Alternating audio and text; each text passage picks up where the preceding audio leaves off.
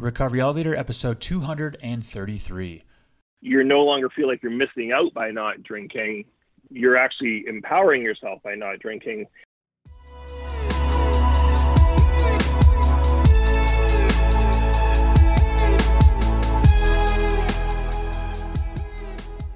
Welcome to the Recovery Elevator podcast. My name is Paul Churchill. Thank you so much for joining us.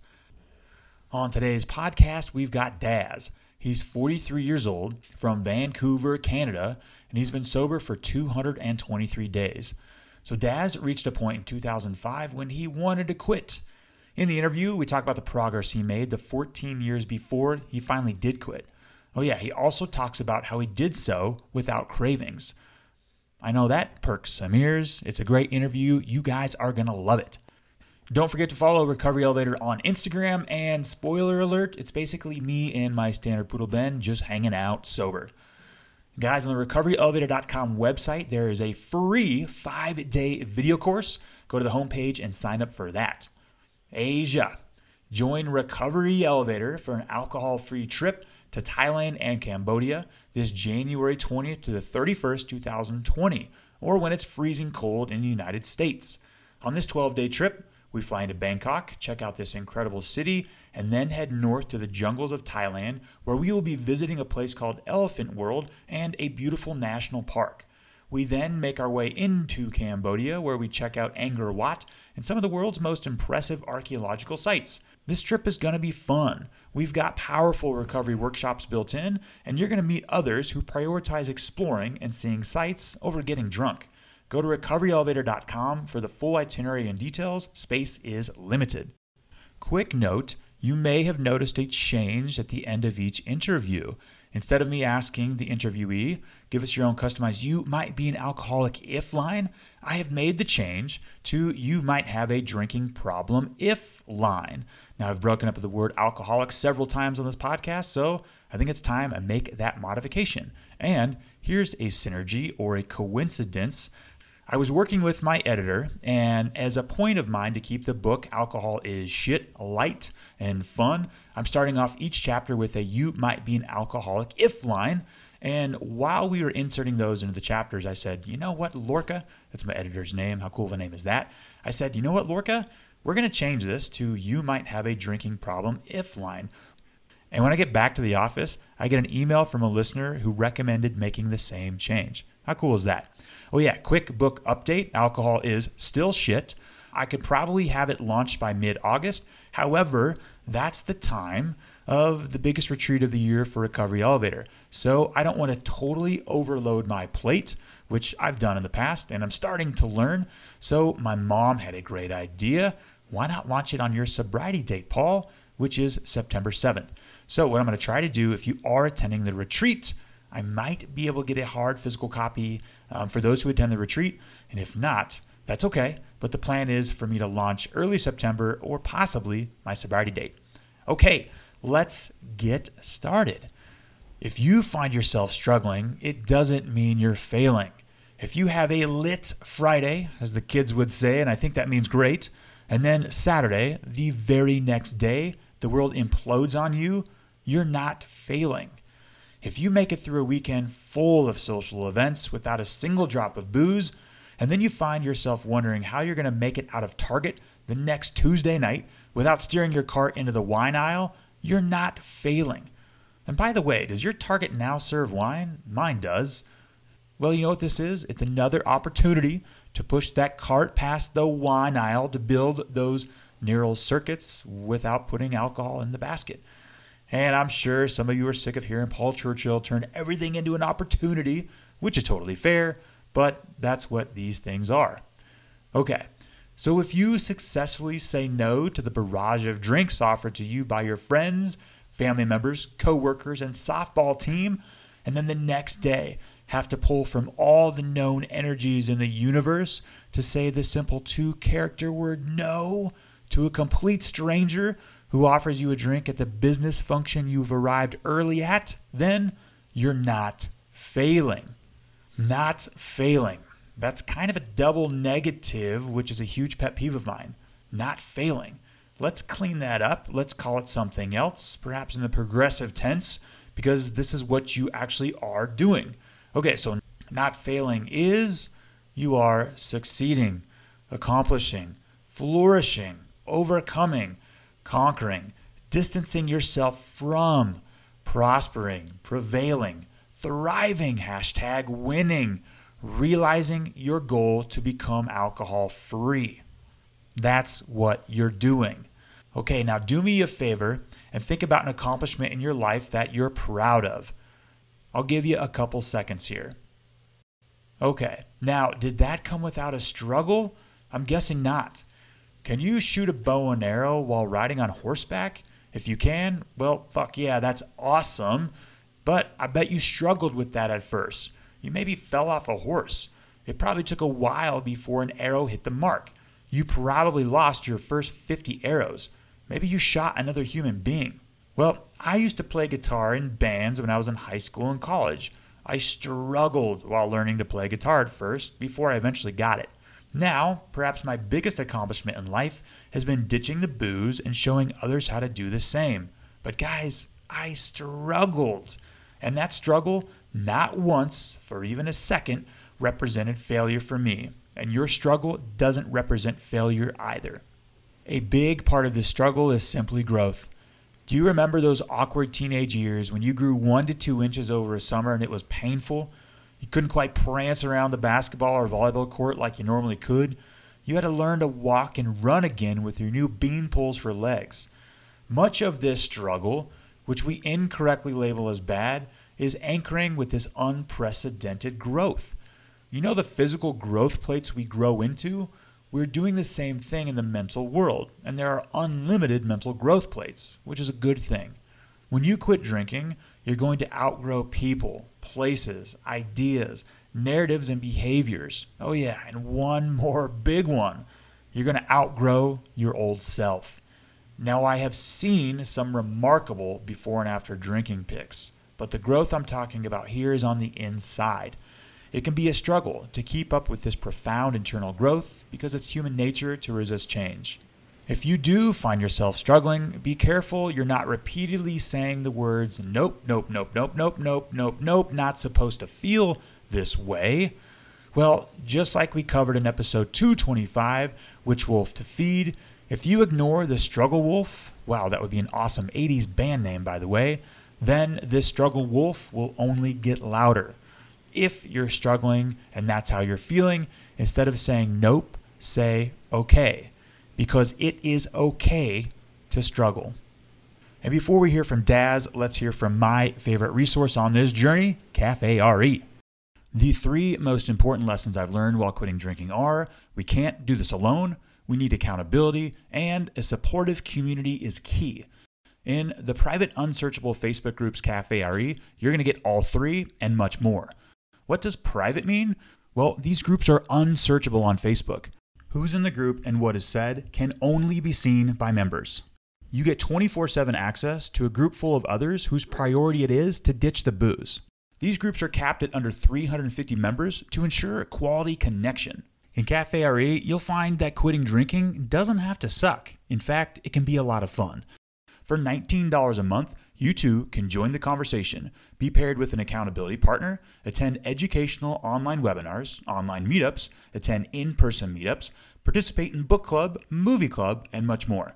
Oh yeah, you'll also get discounts to retreats and sober travel trips. Go to recoveryelevator.com and use the promo code OPPORTUNITY to waive the setup fee. I hope to see you there. Daz, how are you? I'm doing great, thanks. How are you, Paul? Yeah, Daz, I'm doing great. Thanks for asking. Let's get right into this. How long have you been sober? I have been sober for 223 days, or since November 6, 2018. 223, you said? I believe that's what it is, yeah. Hell yes. Brother, how's it feel? Feels fantastic. Once you get past those first couple of days of physical withdrawal, the sky started to open up, and it's been getting better every day. Yeah, and listeners, Daz emailed me, and he wanted to share his story on the podcast because he got sober outside the traditional AA model. He found a way to do so without craving.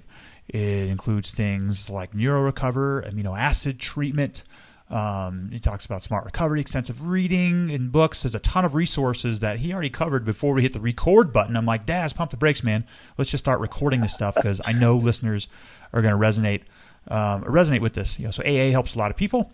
The percentage numbers aren't quite as high as people think, but the fact is the majority of people get sober outside of AA. So I'm excited to dive deeper into these topics, Daz. But before we do, give listeners a little background about yourself, where you're from, what you do for a living, your age, do you have a family? But most importantly, Daz, what do you like to do for fun?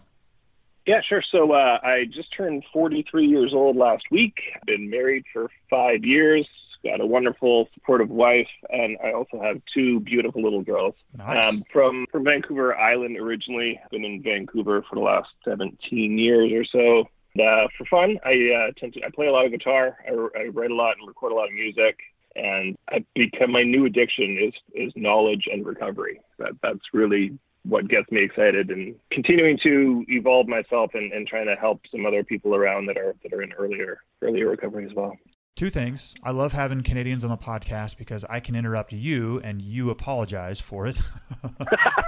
And number 2, I love the addiction to acquiring more knowledge of self-help books. I have recently just crushed the Eckhart Tolle series, all of them. And I think I've listened to like The Power of Now, which you have mentioned, that perked my eyes, shall I say, when I read your email, and A New Earth. I think I've gone back to back like 5 times each. So that is an addiction I am okay with. I'm all right reading. Some of these are spiritual texts, but reading all about this journey, how others have done it, what methods work for others. And it sounds like you're the same. And real quick with the guitar, how has that creative outlet changed for you in the past 7.5 months?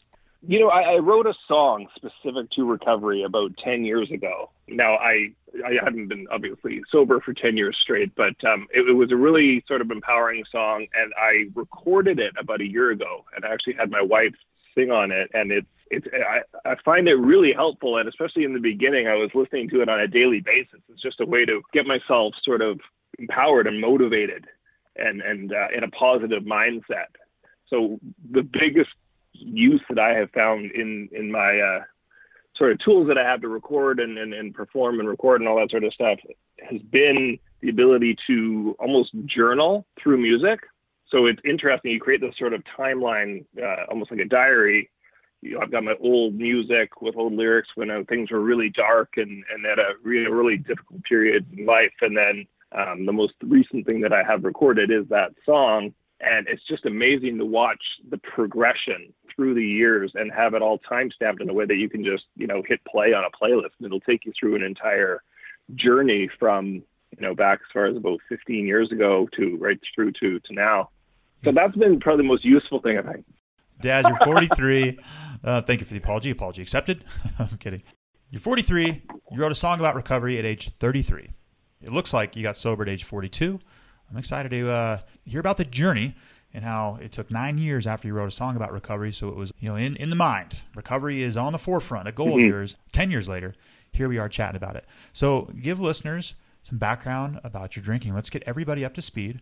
Describe when you started, your drinking habits. Did you ever put rules into place? When did you first realize alcohol is shit and it needed to go?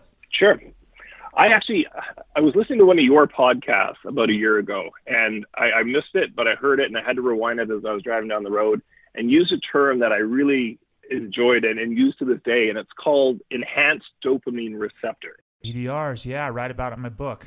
Right. So I just thought that was amazing because I've done a lot of research on sort of the physiology and the biology behind addiction, and that term really resonated with me because it also, to me, broke the stigmatism of what I consider like a negative sounding term like alcoholic, and replacing it with something a little more scientific or positive in enhanced dopamine receptor. So I started realizing that I had enhanced dopamine receptors, I guess you could say, back in my childhood. Des, let me get listeners up to speed on what EDR is, and then I'll let you take over from there. So enhanced dopamine receptors is just that. So an evolutionary trait for human beings is people experience joy differently.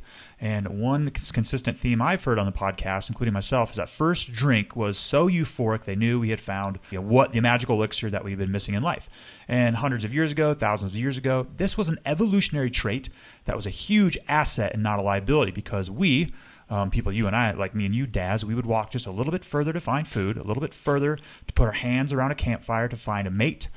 This was an evolutionary trait that propelled us forward to keep moving forward in life. In modern day, with so many things like Ben and Jerry's ice cream and alcohol, this stuff can backfire, and that is with enhanced dopamine receptors. Just our dopamine system works a little differently. Used to be for our benefit, still is for our benefit. We just need to experience things differently with things like guitar, roller coaster rides, walks on the beach, balloon animals, cotton candy, etc. You get the point. All right, you take it from here, Daz. So anyway, yeah. So going back to my childhood, I started realizing this is a thing where, consistently wanted to do things like go shopping, and that rewarded just even spending money when I was a little kid, I noticed. And then when I was about 13 or 14, broke into the friend's parents' Texas Wixie bottle, and, we all got extremely hammered for the first time. Then, when I was growing up in a small town where there wasn't a whole lot to do, when I was 15 years old, we got introduced to smoking pot. And that very quickly became a daily thing. And, some other things kind of funneled their way into town, things like LSD, mushrooms, things like this, which almost kind of ruined my entire high school run, because here I was an honor roll student right up until grade 12. Then you start doing those kinds of things on the weekends, and things really started to nosedive really quickly. And so the plans of, veering straight off into college and that whole thing kind of got sidetracked. And I started drinking. I didn't actually start drinking regularly until I was 19. From then, it became immediately a daily occurrence. I mean, it was so socially acceptably readily available. It took me kind of out of my shell and made me a little more sociable and extroverted. And so it just became the staple, and it was the one thing that kind of stuck with me, on through my 20s. I mentioned writing that song around about 10 years ago. So as far as rock bottom goes, that happened April 20th of 2005. And I'd gone through a really dysfunctional relationship where I got kind of dragged around the world, and, was using alcohol as a means to blind myself from the fact that I really didn't like the situation I was in. I really didn't like how things had gone, but I really just had no idea how to get out of it. Life had really taken all these turns. It's going from these expectations that I had for myself, kind of growing up as a child, to where my 20s kind of took me. I completely veered off the path and had absolutely no idea what I was doing. And this all came to a head of April 20th, 2005, when I just decided that, it probably wasn't worth trying to carry on. And I was ready to throw in the towel on life in general. Oh, wow. And I called up the parents and just said, it was about 2:00 in the morning. I woke them up out of sleep, and I said, I don't know what to do. I think that I want to go and finish this off. And so their response was, come home. So the next day I just went home, and that was my first attempt to try to get sober. It lasted a couple of weeks through the Christmas holidays. I also attended my first AA meetings, went a couple of times when I was over there.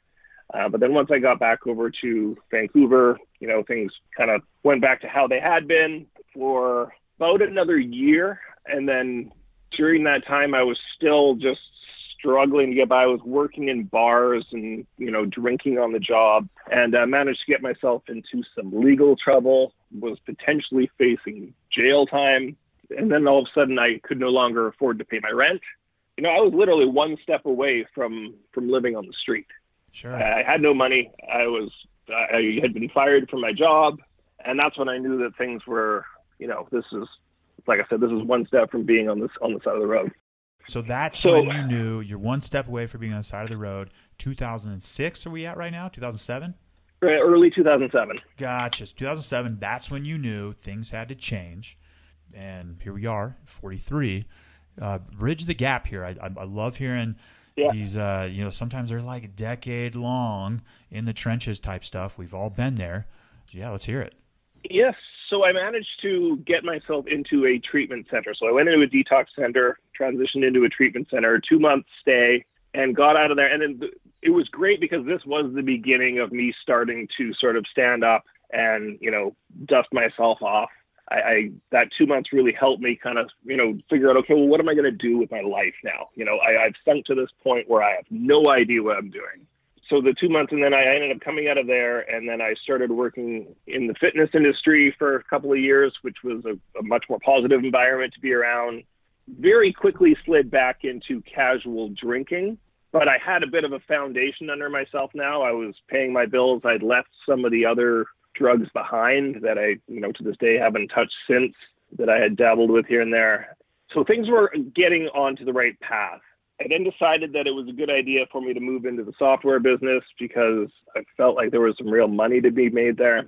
So I managed to take my skills from the fitness industry, segue them into the software business, which seems odd, but managed to work. And I also got really into performing music. I found some great people to work with. So I was able to, perform in the evenings and hold down a day job. And things were actually exciting now. I felt like I had a purpose. Here we go. So I wasn't staying sober, but like I said, I'd left the hard drugs behind and had a bit of a foundation under me and something to get excited about. And so that carried on. And then I met my wife 7 years ago, and about a year and a half later, we had our first child. And then it was, how long ago now? 2 to 3 years ago, I decided to go to the doctor and was diagnosed with a fatty liver. Okay. And real quick, though, Daz. So 2005, you had a rock bottom moment. And then I talk about how a decade long in the trenches, sometimes we find ourselves there. But I want to be clear, you're making progress after this rock bottom moment. A lot of people put the success and failure date around November 6, 2018, which is your sobriety date. It's been black and white, success, failure, failure up until 223 days ago and success up until this recording, but that's not the case. What I'm hearing, you got out of the bar industry, you got in the fitness industry, you roll that over to the software industry, you're meeting people playing guitar. Yeah, you went back to drinking, that's okay. I did the same, but there's a lot of progress that's been made. You get married, you have your first child, and then boom, the past still comes up with you. You have a fatty liver. What happens after that? Yes. So this was a real wake-up call. I now actually have a second baby now, so my kids are 2.5 years apart, and I have a fatty liver, and now I know that this is a problem. The doctor told me straight out, if you don't stop drinking, you will be dead within 10 years. How'd that feel, and what did you do next? Well, I mean, I took it as the most positive motivation possible. Good. I had made the decision a long time ago that if I was going to have children, I had to be a good father, and being a dead father is exactly being a good father. So this is when I knew I needed to figure this out. Now, when I was in the treatment center in 2007, they had taken us through I'd worked through the 12 steps. I had been to a number of AA meetings. I had a sponsor. I was going through the standard sort of protocol that most, centers will guide you down. I never really felt like I fit in. Being more of a guy with a scientific background and stuff, the whole idea of sort of giving over, to the higher power and all this. I just had a hard time with that. I know there's a lot of other people have a bit of a hard time with that part of it as well. But so I was looking for scientific reasons. First of all, I stumbled onto an ebook called Drinking Sucks by Chris Scott. Okay. And he largely talks about using fitness as a way to help, get yourself sober. But he also goes into some detail on the benefits of things like amino acid supplementation, magnesium supplementation, and why these different vitamins and minerals are really helpful in assisting with recovery. So I decided to take this one step further, started doing a little research, realized that there was something called NeuroRecover, which was created by Dr. William Hitt. And the idea is you're hooked up to an IV for 8 hours a day for 10 days straight. And it just so happens that the only guy licensed to do it in Canada was in downtown Vancouver. Wow. 8 hours a day, up to an IV. What do you do there? Well, I started listening to Annie Grace's Naked Mind, which initially, I thought it was really good information. I'm sure you've heard of that book. And, I went through it a couple of times and, I grasped a lot of what she was saying. And then I got out of the IV treatment thinking I was okay. I had some newfound knowledge. I've been pumped full of amino acids, which the idea is to sort of, help rebuild a lot of the stuff. Because what I realized very early was that being sober is not just about not drinking. It's about rebuilding your body, right? Correct. I spent 23 years torturing my body. And on a daily basis, for the most part. And so starting to understand how these amino acids and things like that can help to actually start to rebuild yourself, omega oils for your brain, and trying to rebuild your gut flora that's been damaged from all the drinking. And the more that I started to understand a lot of this, the more it started to sort of empower me. Now, this first attempt at quitting was not fully successful because I stopped basically at that and thought that I was going to be okay. Well, it lasted about 2.5 months. I was also moved to a ketogenic diet, so I'd cut out sugar and carbohydrates. And one day I just decided, it was the middle of July, and, I wanted to have a burger. You can't have a burger without a beer, can you? Well, I've done it a couple times, but I understand the argument. But Daz, let me ask you this question. After a couple months, you drank again. Correct me if I'm wrong. It sounds like you just addressed the physical component of recovery, is just removing the alcohol. You're physically, you heal, you enhanced that process with the amino acid treatment. But then there's a mental and the spiritual component. Do you think that had anything to do with it? And community. Absolutely. And even my wife called out. She's like, okay, so if you're going to go through this again, you need to enhance the community aspect. So I went back out for about another 3 months. But real quick, Daz, overall tremendous progress is still being made. Yeah, we're still moving along, filling the mind with knowledge. Like I said, I've probably listened to Annie Grace's Naked Mind on audiobook about 6 or 7 times. Uh-huh. And, each time it just became a little more ingrained. But like I said, I went out for a couple of months. But during that time, the only reason that I didn't stop again right away was because some things came up. We decided we needed to sell our home and buy a new home at the same time. So I just knew that I needed to wait for the dust to settle and for us to get this finished before I was going to be ready to try to actually stop again. Mm-hmm. But this time I was going in with more of a plan and more of a focus. Sure. So, and Daz, one sec. Let me say one thing real quick. Annie Grace, This Naked Mind, I've had her on the podcast. I've been on hers. She's been on our book club.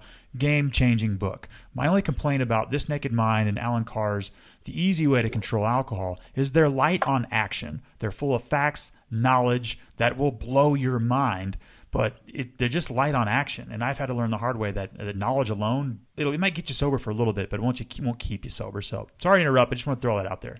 Yeah, no problem. Yeah, so this time I decided I was going to incorporate community, and I went back to the IV, and I just did a short little stint, 3 days, just as for me, setting a date to quit is really important. You don't just decide when you wake up in the morning. Well, I wasn't able to anyway, that, I'm not drinking again.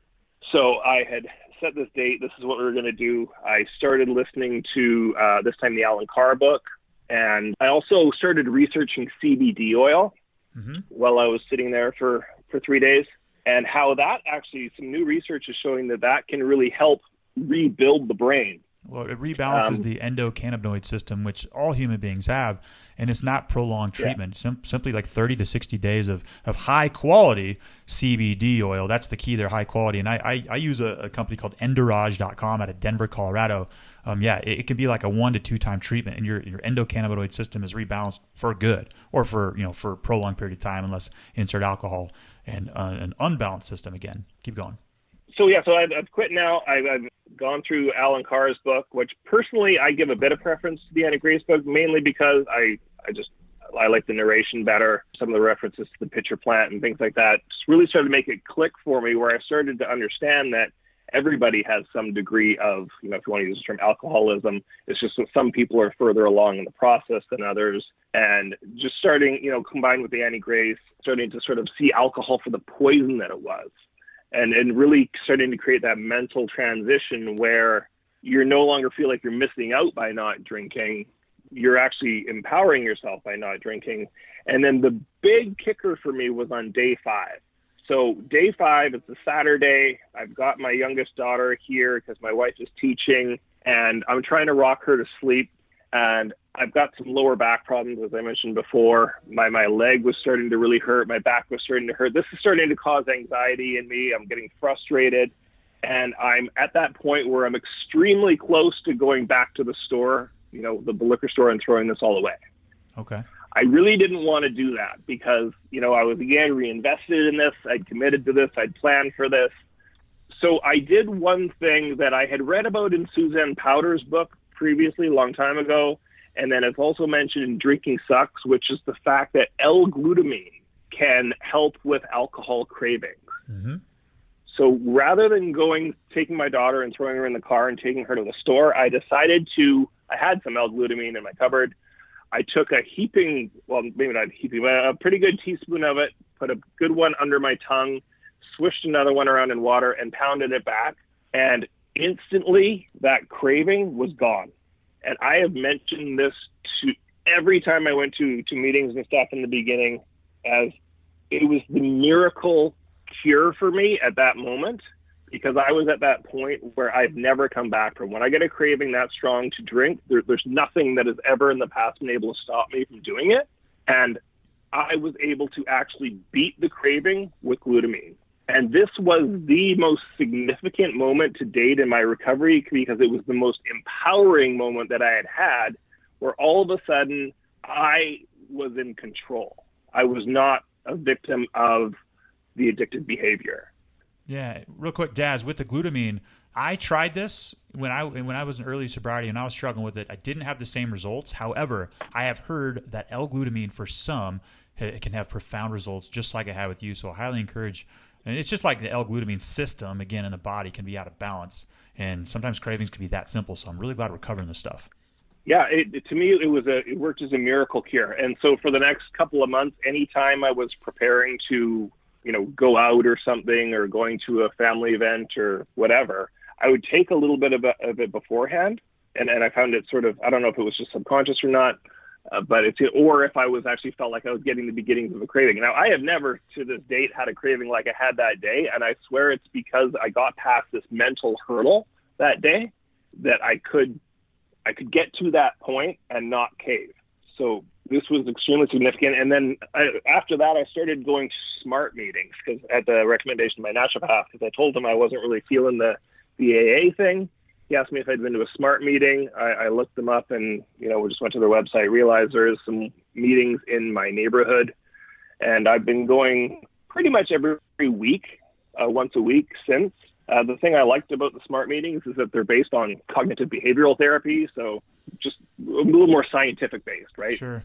Definitely. So I was able to feel really comfortable. And a lot of people that I have seen come through those doors since I started going there have felt the same way, that, they didn't feel that comfort in AA, but they felt actually a different level of comfort in that SMART model.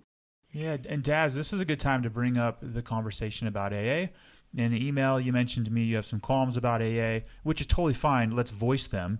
I have a love-hate relationship with AA. I voiced both sides of that on the podcast. What are your qualms about the program? So the first one, again, I mentioned to you that I am creating a website called empowerednotpowerless.com. And the reason that I chose that as a title is because that I had that moment with the glutamine. That was the most empowering feeling. And then I stumbled onto this video on YouTube from this guy. It wasn't a TED Talk, but it was like a TED Talk. This scientist guy talking about recovery. And he talked about how modern science is telling us that empowerment is the key to recovery, not the idea of being powerless. When you are powerless, you feed to yourself that you're some sort of a victim, or that you don't have the ability to control yourself. And this can lead to addiction, or lead to addictive behavior. Even things like some of the ideas of working through the steps and digging through a lot of the negativity in your past can be counterintuitive, when really what you want to focus on is now and moving forward. Like, for example, you talk about the power of now. Best book ever. Best book ever. A great quote around that is that if you're living in the past, constantly thinking about the past, which I have done, trust me, extensively, living in the past causes depression. And if you live in the future, constantly worried about what's going to happen tomorrow, this causes anxiety. So the most peaceful, calm place that you can be is just in the now. And again, if you're living in the past with depression, you've already written your future, because you wake up based everything off the past. And if you're living from everything off the past, you already know what the future is going to look like. Power Now, Eckhart Tolle, Daz, you just knocked it out of the park with that. I love that stuff. Real quick, AA and like the character defects. Yeah, it's important we're aware of our blind spots, but look, like, no shit. I know my character defects. The majority of us do. That's why I drink. I like the empowered approach. Let's focus on my assets, not my liabilities, what I'm good at.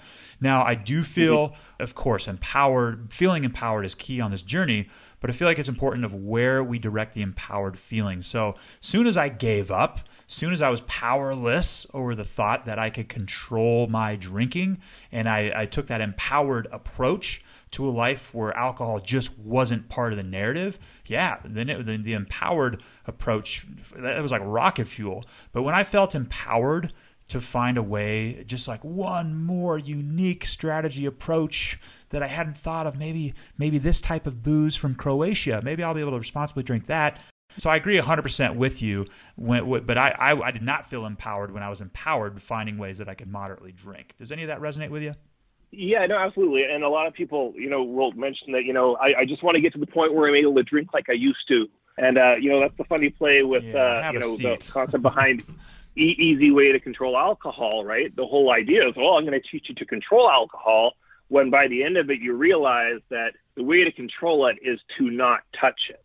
You know what I mean? Like, I don't for a second think that I'll ever be able to drink like a, quote unquote normal person again. And I won't let my guard down to the point where I allow myself to think that way. That's important. That being said, the other side of the empowerment comes from the idea that, A, I'm aware of this, and that's empowering. I watch people drink, and to me, I just look at them and like, they're drinking poison. They're slowly killing themselves.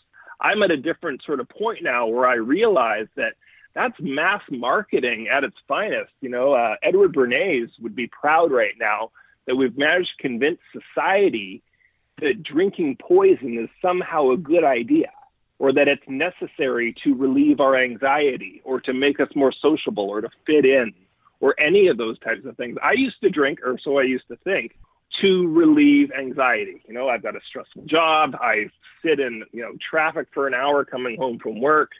The idea of having a drink at the end of getting home, I thought was helped relieve anxiety. What I learned in Alcohol Explained by William Porter, which is another fantastic book, is that alcohol does not ease anxiety. Well, I mean, it doesn't cure anxiety, and it can't. What happens is that the drinking makes us anxious, right? Well, drinking gives us this euphoric feeling initially, and then what happens is as your body starts to come off of the booze, the anxiety kicks in like about 18 to 24 hours later. The problem is that our conscious mind thinks it can cure it, but really what's happening is it's easing the anxiety that the alcohol caused in the first place. But because there's such a time span differential, the brain can't connect the two. And I apologize, I kind of butchered that whole explanation. Yeah, a couple comments on that suite of self-help books in the alcohol addiction field. Number one, they all serve a place. I've devoured all of them, This Naked Mind, Easy Way to Control Alcohol, all good stuff, right? However, it's like I already knew at age 25, before ever picking up any of those books, that my alcohol was making me depressed and anxious. I think most people can reach that conclusion without reading these books. It's incredible how they do this with bringing the scientific facts, the data, and really shine the light on like how fucked up big alcohol and stuff. Like that makes sense. Again, they're just light on action. And what I first thought was like knowledge is going to propel me forward, and it did for a little bit of time. But like the action, you can't read yourself in a community. You just can't. You can't read yourself in accountability and community. And the other thing you mentioned, there's some major bait and switches with these titles in this field. Yeah. The easy way to control alcohol. A lot of people are pulling that off the shelf to find out a way to how to moderately drink, including my own, Dad. So alcohol is shit, right? That's clear. But there is some bait and switch in that as well, is because without alcohol, I'm thankful. I hold a tremendous amount of gratitude for alcohol for showing me the pathway to a much better life. And I cover that in the book. Alcohol was the invitation for me to accept a pathway to another life. So I guess mine also is a bait and switch of sorts as well. But again, all these books hold a place. They're all fantastic books. There's not a bad self-help addiction book out there because it's going to resonate with somebody. And so what would you say to somebody, Daz, who's like, hey, I want to get sober. I've tried AA. That's all there is, right? Well, like I said, I still attend SMART recovery meetings on a weekly basis. because for that community element, it's a good reminder for me to go back in there and see the people that are, struggling in that first 24, 48 hours. I get excited to help share new things with them to try to help them sort of just see a different way to like, for example, glutamine. Like I'll mention that, like somebody who's brand new into recovery, like, hey, you go to any health food store, grab a little, whatever, 500 milliliter thing of glutamine. And next time you have a craving, before you go to the store, try throwing this in your mouth first and wait 10 minutes and then see if you still want to go, But in the meantime, to me, like I said, the smart is the community, or things like your RE community, Facebook group, things like that help you stay connected with people. To me, the books were really influential. Diet. I also am now regularly intermittent fasting. Okay. I started struggling with sugar after quitting drinking, like a lot of people do, because you're, largely what your body sees in alcohol is sugar, right? So I started eating a lot of chocolate and ice cream and things like that. And then I downloaded this Zero app, which is an intermittent fasting app, and I love it. It's like a battle, and it instantly gets rid of those sugar cravings. So it straightened out my diet. I started losing more weight, but it just balances out your blood sugar by giving it that extra break from digestion and the blood sugar going up and down like a yo-yo all day long, like happens in a lot of modern diets. Sure. It's the standard American diet, the AKA SAD diet. It's basically a glucose-fueled diet, and I recommend everybody experiment with intermittent fasting because the body needs to go back and forth from burning glucose to burning ketones. And I experimented with this in February and March, and I had such an enhanced mental clarity. I mean, that's how I wrote most of the book, was while doing the keto diet. And I recently had a radical orchiectomy. So in October, I had cancer.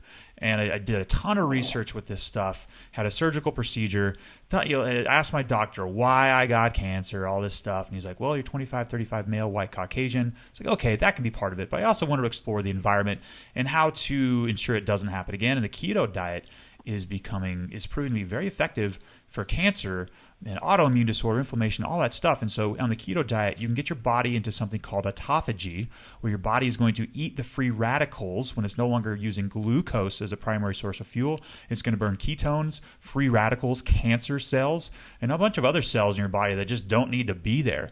Yeah, and so I didn't do the keto diet to lose weight, but I actually was a big fan of it, and I'm still doing intermittent fasting. In fact, I did I think I did 18-hour fast this past weekend. Feels good. And the first couple are hard. There's this thing called the keto flu, where it's just your body like making the transition. It sucks for a little bit, but hey, like getting sober, that kind of sucked for a little bit too.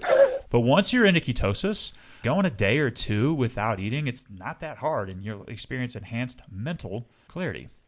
Yeah, and I don't even go the full day or two. I just do the 16 and 8. So I just make sure I get my 16 hours in without food each day. And then when I go to break my fast, I'll eat like an avocado or something fat-like. I don't introduce carbohydrates immediately because I want my body to, it's sort of a keto-ish type of thing. I'm not exclusively keto, but coming off of the fast, I eat like a hard-boiled egg and avocado or a can of sardines or something like that first. Before introducing any carbs. And the same thing kind of segueing back into fasting. I don't like to finish on sugar. It implements a lot of some of the principles of keto without being overly keto. Like I don't track my carbohydrates. I freely eat fruits and vegetables, but I just find that my body is working the way that it's supposed to. And when you're used to drinking, sugars and breads and this and that throughout the day, and then you hit, say 5 o'clock in the afternoon, and you're consuming 10 or 12 beers at night right up until you fall asleep. Well, your body is just constantly processing glucose, right? Totally. And more important than the keto diet is the mindset behind any diet, behind any action. In fact, it's not a no to alcohol, it's a yes to a better life. Same thing with the keto diet or any diet. You don't do it because you want to lose unwanted or undesirable parts of your body, because that's coming from a mindset of lack, is you don't want something that's already part of you. But you want to do the keto diet or quit drinking because you want to be the best version of yourself. You want to give systems, your liver, your kidneys, your stomach, your intestines, a break and be kind and gentle to them. So just the mindset alone is almost just as, if not more important than the diet or even quitting drinking. Quick question before we hit the rapid fire round, Daz, what are your thoughts on relapse? Thoughts on relapse? I mean, I relapsed a number of times earlier on. before it clicked. I don't think relapse is a bad thing. I think for a lot of people, it's just part of the process. And I wouldn't want to beat myself up if that happened. Like, you mentioned, like, how long have you been sober? Well, yeah, I mean, I'm coming up on 8 months straight here. But for me, my whole journey began, a few months before that, like about 5 months before that. I just had a bit of a slip for a couple of months in the middle there. But as long as you're still continuing to move forward and try to sort of understand and move past that. I mean, like I said, I'm 12 years past my rock bottom, and I'm just now getting it figured out. So I don't think people should be too negative about relapse if it does happen. But as long as you're continuing to understand yourself, your body, how it works. I found for me the biggest thing that I've noticed in quitting drinking is how food affects my body. You don't notice it so much when you're constantly drinking. Like I eat something that's healthy and I feel good. Sure. I eat something that's not good for me, and whereas when you're drinking all the time, you don't really notice how food affects you. I think relapse is part of the process, and to me, as long as you're continuing to evolve in your mental and spiritual understanding and journey, it's just treat it as a hiccup. So it's easy to relapse and think that you're never going to be able to get out of it now, so you might as well just go back and try again in another 10 years.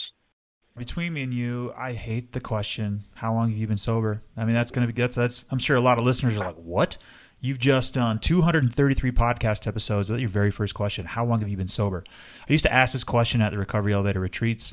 If you come to Bozeman this August or Asia in January, you're not going to hear the question. It doesn't matter because it's so definitive. People place worth, I know I did, on a date. And like you mentioned, your journey started well before November 6, 2018. So I've thought a lot about how to rephrase that, how to completely just kind of do different questions. So, gosh. One other thing I would mention on that as well, Paul, is the fact that I've met a number of people going through, say, the AA path who have a year of sobriety, 2 years of sobriety, but they're still what I call, white knuckling it. They're still just try to get through today, just get through today.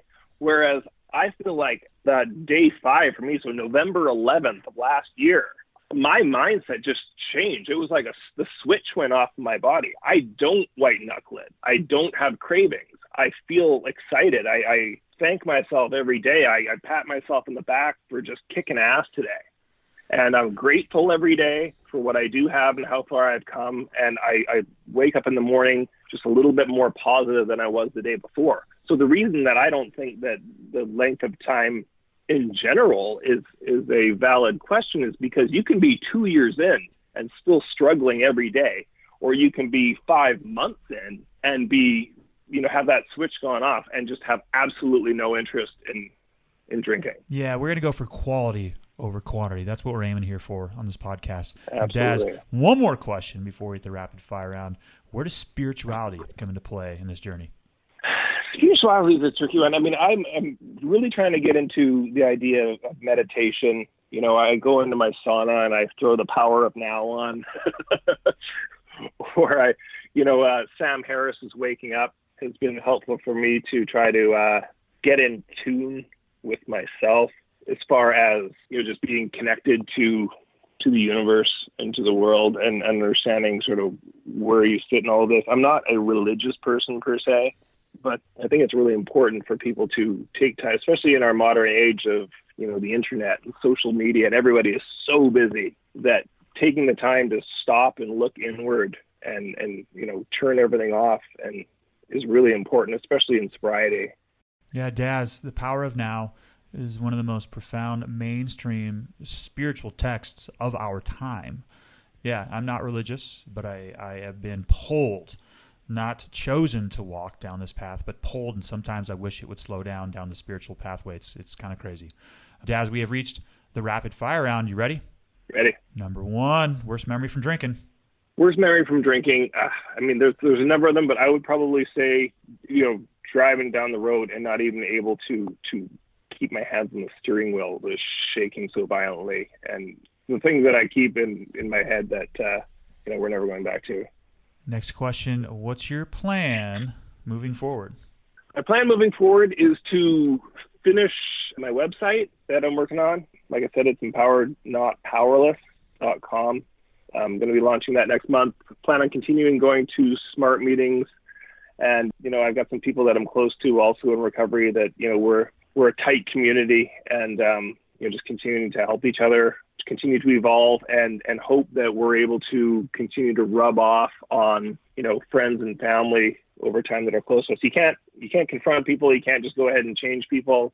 But the hope is that our positivity and our, refound enjoyment in life inspires others to want to take the same steps, because I grew up and my whole life has been surrounded by functioning alcoholics, right? Whether that's family, friends, everybody. And so just continuing to lead by example. Daz, you dropped about 35 resources in this interview. What's your favorite one? Like I said, if I was going to mention to anybody, one thing you can do, get yourself some glutamine. Don't leave out the supplementation part of recovery. You've been killing yourself for years, and your body needs to heal itself.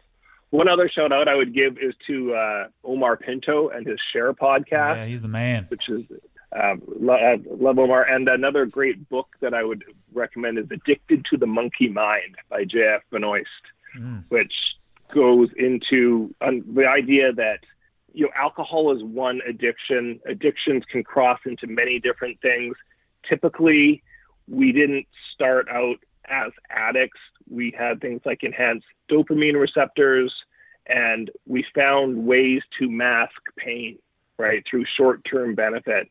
And I needed to be careful myself not to shift from one addiction to another, like whether it was to shopping or to sugar, or all these little short-term things you use to distract your mind to enhance that dopamine. Addicted to the Monkey Mind does a really great job of breaking down where this all stems from within ourselves, so that we can look into our own childhoods and into our past and try to identify where this behavior started. Because you can put Band-Aids on wounds all day, but if they require stitches or they require surgery, you're not going to heal. Daz, the most prolific addiction of all time, and dudes like the Buddha and Jesus have indicated this, is thinking. All right, last question. What parting piece of guidance can you give to listeners? When it feels like it's impossible, it's not. I mean, I wasn't able to go more than 24 hours without drinking for over 20 years. And there were times when I didn't think that I didn't think it was going to be worth it. I thought I'm just going to be one of those people that just has to drink until the day he dies. He's going to drink himself to death. But I was able to find some positive inspiration as well as some pretty heavy negative medical to realize that, I can take this. I can consume information and create a plan for myself and work on helping others and inspiring others and creating a positive community around me and life. I can't believe I'm at almost 8 months straight now. That to me is unbelievable. So if I can do it, anybody can do it. And before we depart, Daz, give listeners your own customized "You might have a drinking problem if" line. You might have a drinking problem if you need to pull over on the side of the road because you can't control your shaking. Love it. Hey, Daz, thank you so much for joining us. This past hour of mine has been highly enjoyable. Thanks, Paul. Nobody permanently stays away from the booze unless the life they have created is more rewarding and satisfying than the one they left behind. Guys, this is a tall order. This is tough. This rhymes with the word snuggle. It can be a struggle. You all saw that one coming a mile away. The reason for this one is you bit off a big one. Big beings do big things, and that's exactly what you're doing. Big things. Nice job. Oh yeah, so today is August 5th. On August 15th, we've got the Recovery Elevator Yearly Retreat. It takes place this August 15th to the 18th. I think, and I record these well in advance, I think we might have 1 or 2 spots left. Go to recoveryelevator.com and check. If it's sold out, my apologies, but I hope you join us. Recovery Elevator, this isn't a no to alcohol, but a yes to a better life. I love you guys.